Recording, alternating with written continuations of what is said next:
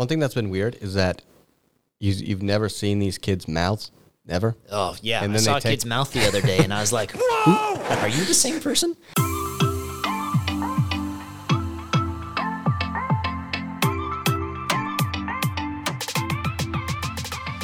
Hey everybody, today is Thursday, October 1st, and this is Trozos, the official podcast of El Tuerto Guti. This is a podcast about life, language, CI, creativity, and teaching, hosted by me, El Tuerto Guti. This podcast is 1,000% guaranteed to make you think, laugh, learn, or realize that you have better things to do with your day than listen to me. If it doesn't, send me your address and I'll send you a sticker. Snail mail, so at least it's worth your time. Try it. Special shout out today to podcast sponsor Eelit. Eelit is the best digital virtual FVR solution known to man. Eelit is an online app-based platform that gives kids the chance to free read in their target language wherever, whenever they want. There are tons of tools integrated in it for you, the teacher, to be able to keep track of progress, monitor time reading, give little quizzes, and much, much more. Check it out at e-litapp.com. Be a boss and use code ELGUTI when you sign up. This is Trozos número 3. Vocation, vocation, vocation. Once again, joining me, David El Arbusto. Bushka. David, say hello. Buenos dias a todos. Helado y pesado. I changed it. Rosas y espinas. It's gone. Helado y pesado. I had an helado, and it was that the Minnesota Twins made the playoffs. Vamos Bomba Squad. But I'm going to change it. So I was at a doctor's appointment today with my kid, and this guy, kind of scruffy-looking guy, comes over, and he goes, "Hey, you want to look at this?" To my 1.5-year-old daughter, and he whips out a fidget spinner. And so he's like spinning it. He's like, "I got 134 of these."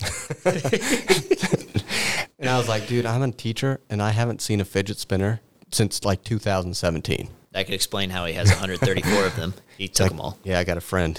He has a machine that cuts them out, puts ball bearings in them, everything. I'm like, that's pretty cool, man. That's pretty cool. Becca, do you want to run around? So that was my helado, my pesado. It's getting cold. We still have probably 60 degrees left to drop until we reach our coldest, but not a fan. Je n'aime pas le froid. Je voudrais un bonheur de Trilingual. Je ne parle el français. Dave, what do you got? Helado? Pesado. Mine was going to be really similar to yours. Cubs are in the playoffs. Super excited about that. Vamos, Cubs. Pesado. I just gave a test, and I have the large portion of the students, and so I've got 115 essays to grade, and not looking forward to that. But that's just my job, so that's my own doing, I suppose, giving a test. Baseball is a sport where you can do stuff while you watch it and have it on. Do the Cubs play at 1 like the Twins do? Yeah. No, dingleberries. We don't even get to watch it. All right. Helado pesado. Rosas espinas. See you later. Current state of things. Let's kind of update what we got at our school. We have 100% in school, all students in school, everyone wearing masks. How's it going for you? I think it's going pretty well. Most part, kids aren't fighting it. You got those couple, you're going to have that whether you're or in any situation you're trying to control. But I think all in all, it's been pretty clear while we speak. That was a concern of mine that they wouldn't understand me well. It's not too bad. And the kids are being pretty cooperative. I think they see the benefits of not getting sick, even if they don't totally buy in all the time. They mostly are good. One thing that's been weird is that you've never seen these kids' mouths. Never? Oh, yeah. And I then saw a kid's mouth the other day, and I was like, are you the same person? Yeah, I know. It's like, I really pictured you with thin lips and no braces. And it's just like, yeah, it's crazy. It's really weird. So we have, the way it works here is if a kid tests positive, 6 feet around him, those kids go home for 10 days. So We've taken a hit. We're doing okay. Yeah. But and so let's get into the main point of this. We did not become teachers to do virtual learning through COVID and look into an iPad all day. Right. Or teach from home. So why did you get into teaching? Why are you here today? Why are you here, David? Well, initially, it's because my sister's a lot older than me, and she was doing her student teaching around home, and so she was able to do her teaching while I was still in high school. And so I just watched her listened to her talk about how much she loved being around kids. And also, I liked history. Initially, I wanted to be a history teacher, and I was thinking about it, and I was like, there are not many options if you want to really pursue your passion of history. So I was like, okay, I'll teach. And then for Spanish-wise, I took a class in high school, like a pre-teaching class, and I was late to my Spanish class many days because I was coming from elementary schools. And my teacher noticed that I kind of had pretty decent ability in that Spanish class. And she said, well, I know you want to be a teacher. You do pretty well in this class. Have you ever considered teaching Spanish? Have you met Ted? And I was like, you know what? I haven't. And I looked into it and I was like, you know what? Spanish teaching, there's a lot fewer of those. So I started thinking a little bit about job prospects. And yeah, the rest is history there. I still keep in touch with that teacher. I'm super glad that I now have a professional relationship with her as well, because she's really had a huge impact on me of becoming a teacher and loving what I do every day. You love what you do every day? I do. No matter how frustrating it is, I have a job where I get to tell stories for 7-8 hours a day. I talk about otters eating and stealing ice cream sandwiches. And that's perfectly normal in my classroom. And I can't imagine being in an office and not talking to anyone and not being able to be weird with other people on a regular basis. I think if you can imagine yourself in a cubicle and be like, hey, Johnson, you ever thought about an otter eating an ice cream sandwich? Quiet, Bushka. I'm trying to do these audit reports. I'd be the worst office worker of all time. I would just be talking constantly. Why are you here? It's an interesting thought that you basically told us that you're not a teacher, you're a storyteller. And I feel like if you're an auditor, you're an auditor. And you go into your job every day and you audit. Hey, you looking forward to work today? Yeah, I'm going to audit some stuff. And I think teachers, you kind of get to do whatever you want. You get to be whatever you want. A lot of this kind of, we talked about this a little bit the first podcast. But, I mean, I'm not going to put this on a resume, but I feel like I'm an actor, a comedian, graphic designer, a writer, an author. I produce and edit videos. Podcast host. I very few times am a professional dancer. It's more of a backup dancer, probably, my skill set. But I feel like we get to do all of these things and teach. Yeah. So there's a time when I wasn't super jazzed about going to school every day. And then now I am. And I think everyone goes through those things. But it's like I get to do so many different things and teach. If I was just a photographer, which I do a lot of, if I was just a photographer, I wouldn't get to do all of the other things that teaching gives me. Right. Plus, I like to teach kids the material, too. That is an important thing. Like what you do there. But yeah, I did not take Spanish the second half of high school, and then I did. I had to take it when I was at college, and there was a guy named Bill Hemis, and he was just an adjunct professor. He was an old high school teacher, and he just made it click, and I liked it, and I thought, my mom's a teacher, my brother's a teacher, they're happy. this sounds pretty cool. And I dove into it, and I did a lot of verb conjugating. I hit it hard. And the school I was at, I went to the professor, and I was like, can I graduate in 4 years? He was like, nope. And I said, well, what if I do summer school? And he was like, nope, we can't do that. And so I said, okay, I'm going to transfer to a different, bigger school 15 miles away if I can't get done in 4 years. Can I get done in 4 years?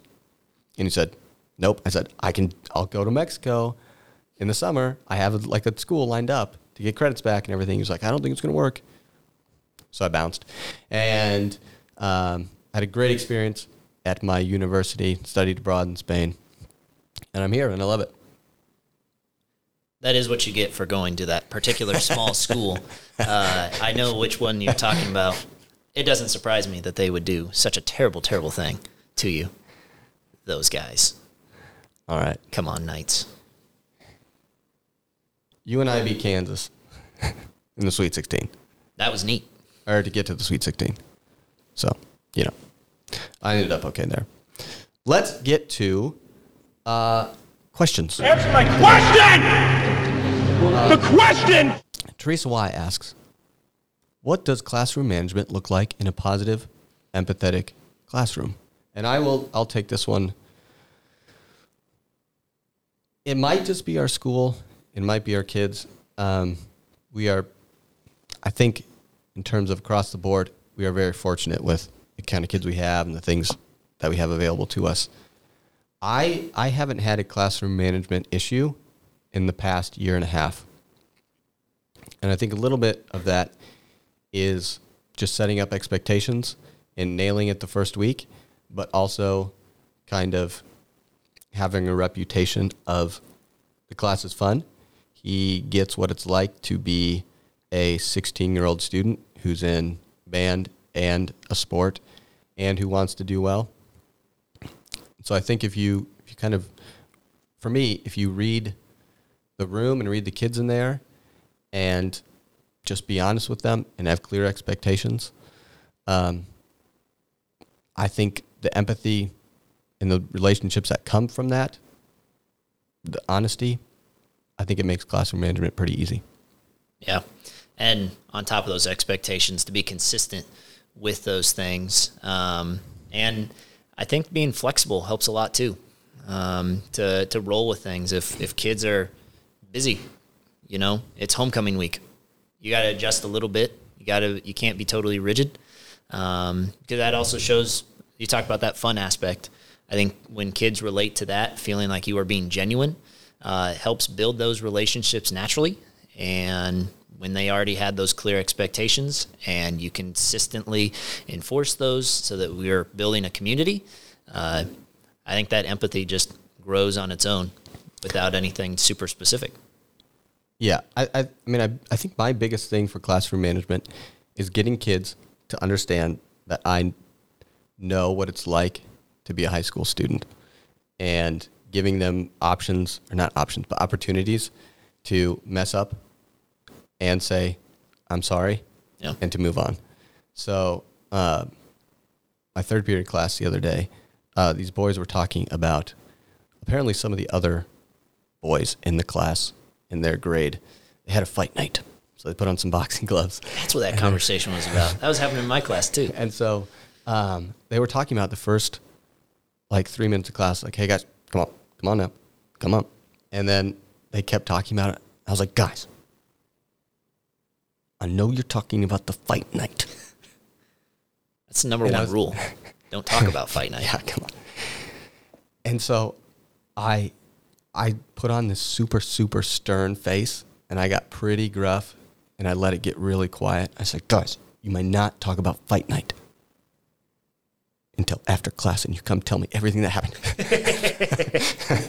And they knew that I didn't want to know what happened, and they knew that they had to stop. But I could have just ragged on them, but instead I found a way to make it a really, really, really fun way for me to tell them to completely knock it off and get back on track. So yeah, I do things like that to try and tell them, I know what it's like. I know you want to talk about this. Got to get down to business. Vamos. Yeah. establishing the leash. You can have a long leash, but eventually you gotta pull on it just a little bit to show where the boundary is. You are dogs, students. Second question, Diego O. He didn't ask this to me, but I saw it. He posted it on one of the groups on Facebook. He said, class participation, to grade or not to grade? No. No. More paperwork, and it's just inconsistent, and I can't be consistent with keeping track of it. I just can't. I can't do it. I can't grade class participation. There's always the reserve student who shows up on the first test. You're like, I don't know what to expect from this kid. Boom, magic. And they're just not, they're not double-verted. Maybe they are double-verted. Maybe they're introverted in class, and outside of class, they're extroverted, but inside, they just don't feel comfortable. They don't want to. It's just not their thing. Mm-hmm. Still learning. Yep. And it shows up on the assessment. You know, they're covering the standards. They are learning. It's very evident when we assess. But to ask them to raise their hand and feel uncomfortable so you can give them a point because they answer a question, they're probably already uncomfortable when you take the test. Right. So you know that they're going to do that. But class participation, I don't know if I ever did early in my career grade it, but I will never grade class participation ever again. Yeah, I did for a while, and I'd have kids who were super great, and maybe they'd participate because they were really into a topic we did that day, and the day I happened to be doing participation points, they were bored. They had other tests. They just had a lot going on in their lives and didn't talk. And then it's like, well, wait a sec. Why does this student have a 66% in participation? They're one of my greatest participators. It's because they just didn't do it on the days that I happen to keep track points. So it would skew grades, and it wasn't an accurate picture in my mind of what they did. Because I want to know what they know, not necessarily how they perform, like their participate. Well, I lost the end of that thought. So I want to see more what they can do and what they can give me meet the standards more than whether they can do school. Very well said, David. This is not to say that you can't do what you would like in your own classroom. I think telling other people what to do and to grade participation, I'm not about that. You are a professional. You hold a degree. You care about your students. If you think that's the best for them, then I'm going to trust that your decision on that is one that I can go with. Yep. I don't think you're going to ruin anyone with grading participation. I don't think it's going to harm their progress, their comprehension. It's just not a practice that I do. If you do it, all the more power to you. Here at Goody Central, we're not grading participation quite yet. David, podcast 3 is a wrap. Anything to say in the last 20 seconds before our 5th period bell rings? I love that you keep flying me in here. First class hotels every week. I love it. Keep bringing me on. I'm glad to be here. How was your mimosa? Well, the first 2 were great. The third one, they started making a little strong, but I'm all right with that. There you go. It's either a mimosa or a tenderloin from the cafeteria. Podcast 3, Trossos. Vocation, vocation, vocation. I feel called to do this on a more personal, bigger picture level. I feel called to do it. And I feel,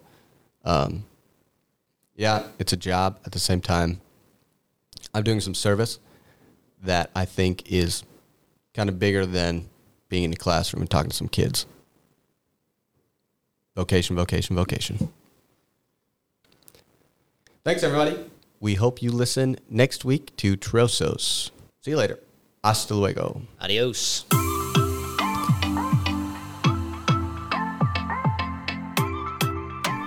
One more thing today, people, Goody fans. If you would like to submit a question for me, or maybe David, he's kind of becoming a regular, to answer, head to eltuertogoody.com/Trossos.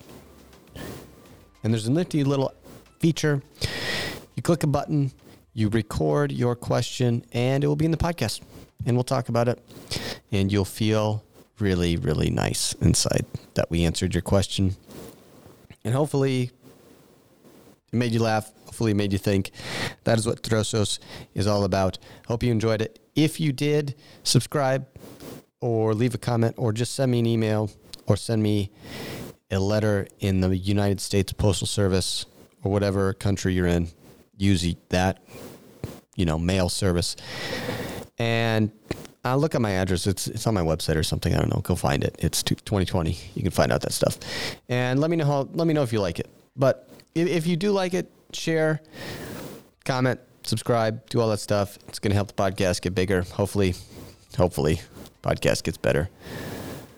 So thanks for listening. Thanks for using the stuff that I make. It makes me feel like I'm doing something good for people who are outside my classroom. Thanks, everybody. This is the second outro. So thanks again for listening. This is Trozos, podcast number 3, Vocation. See you later. Hasta luego.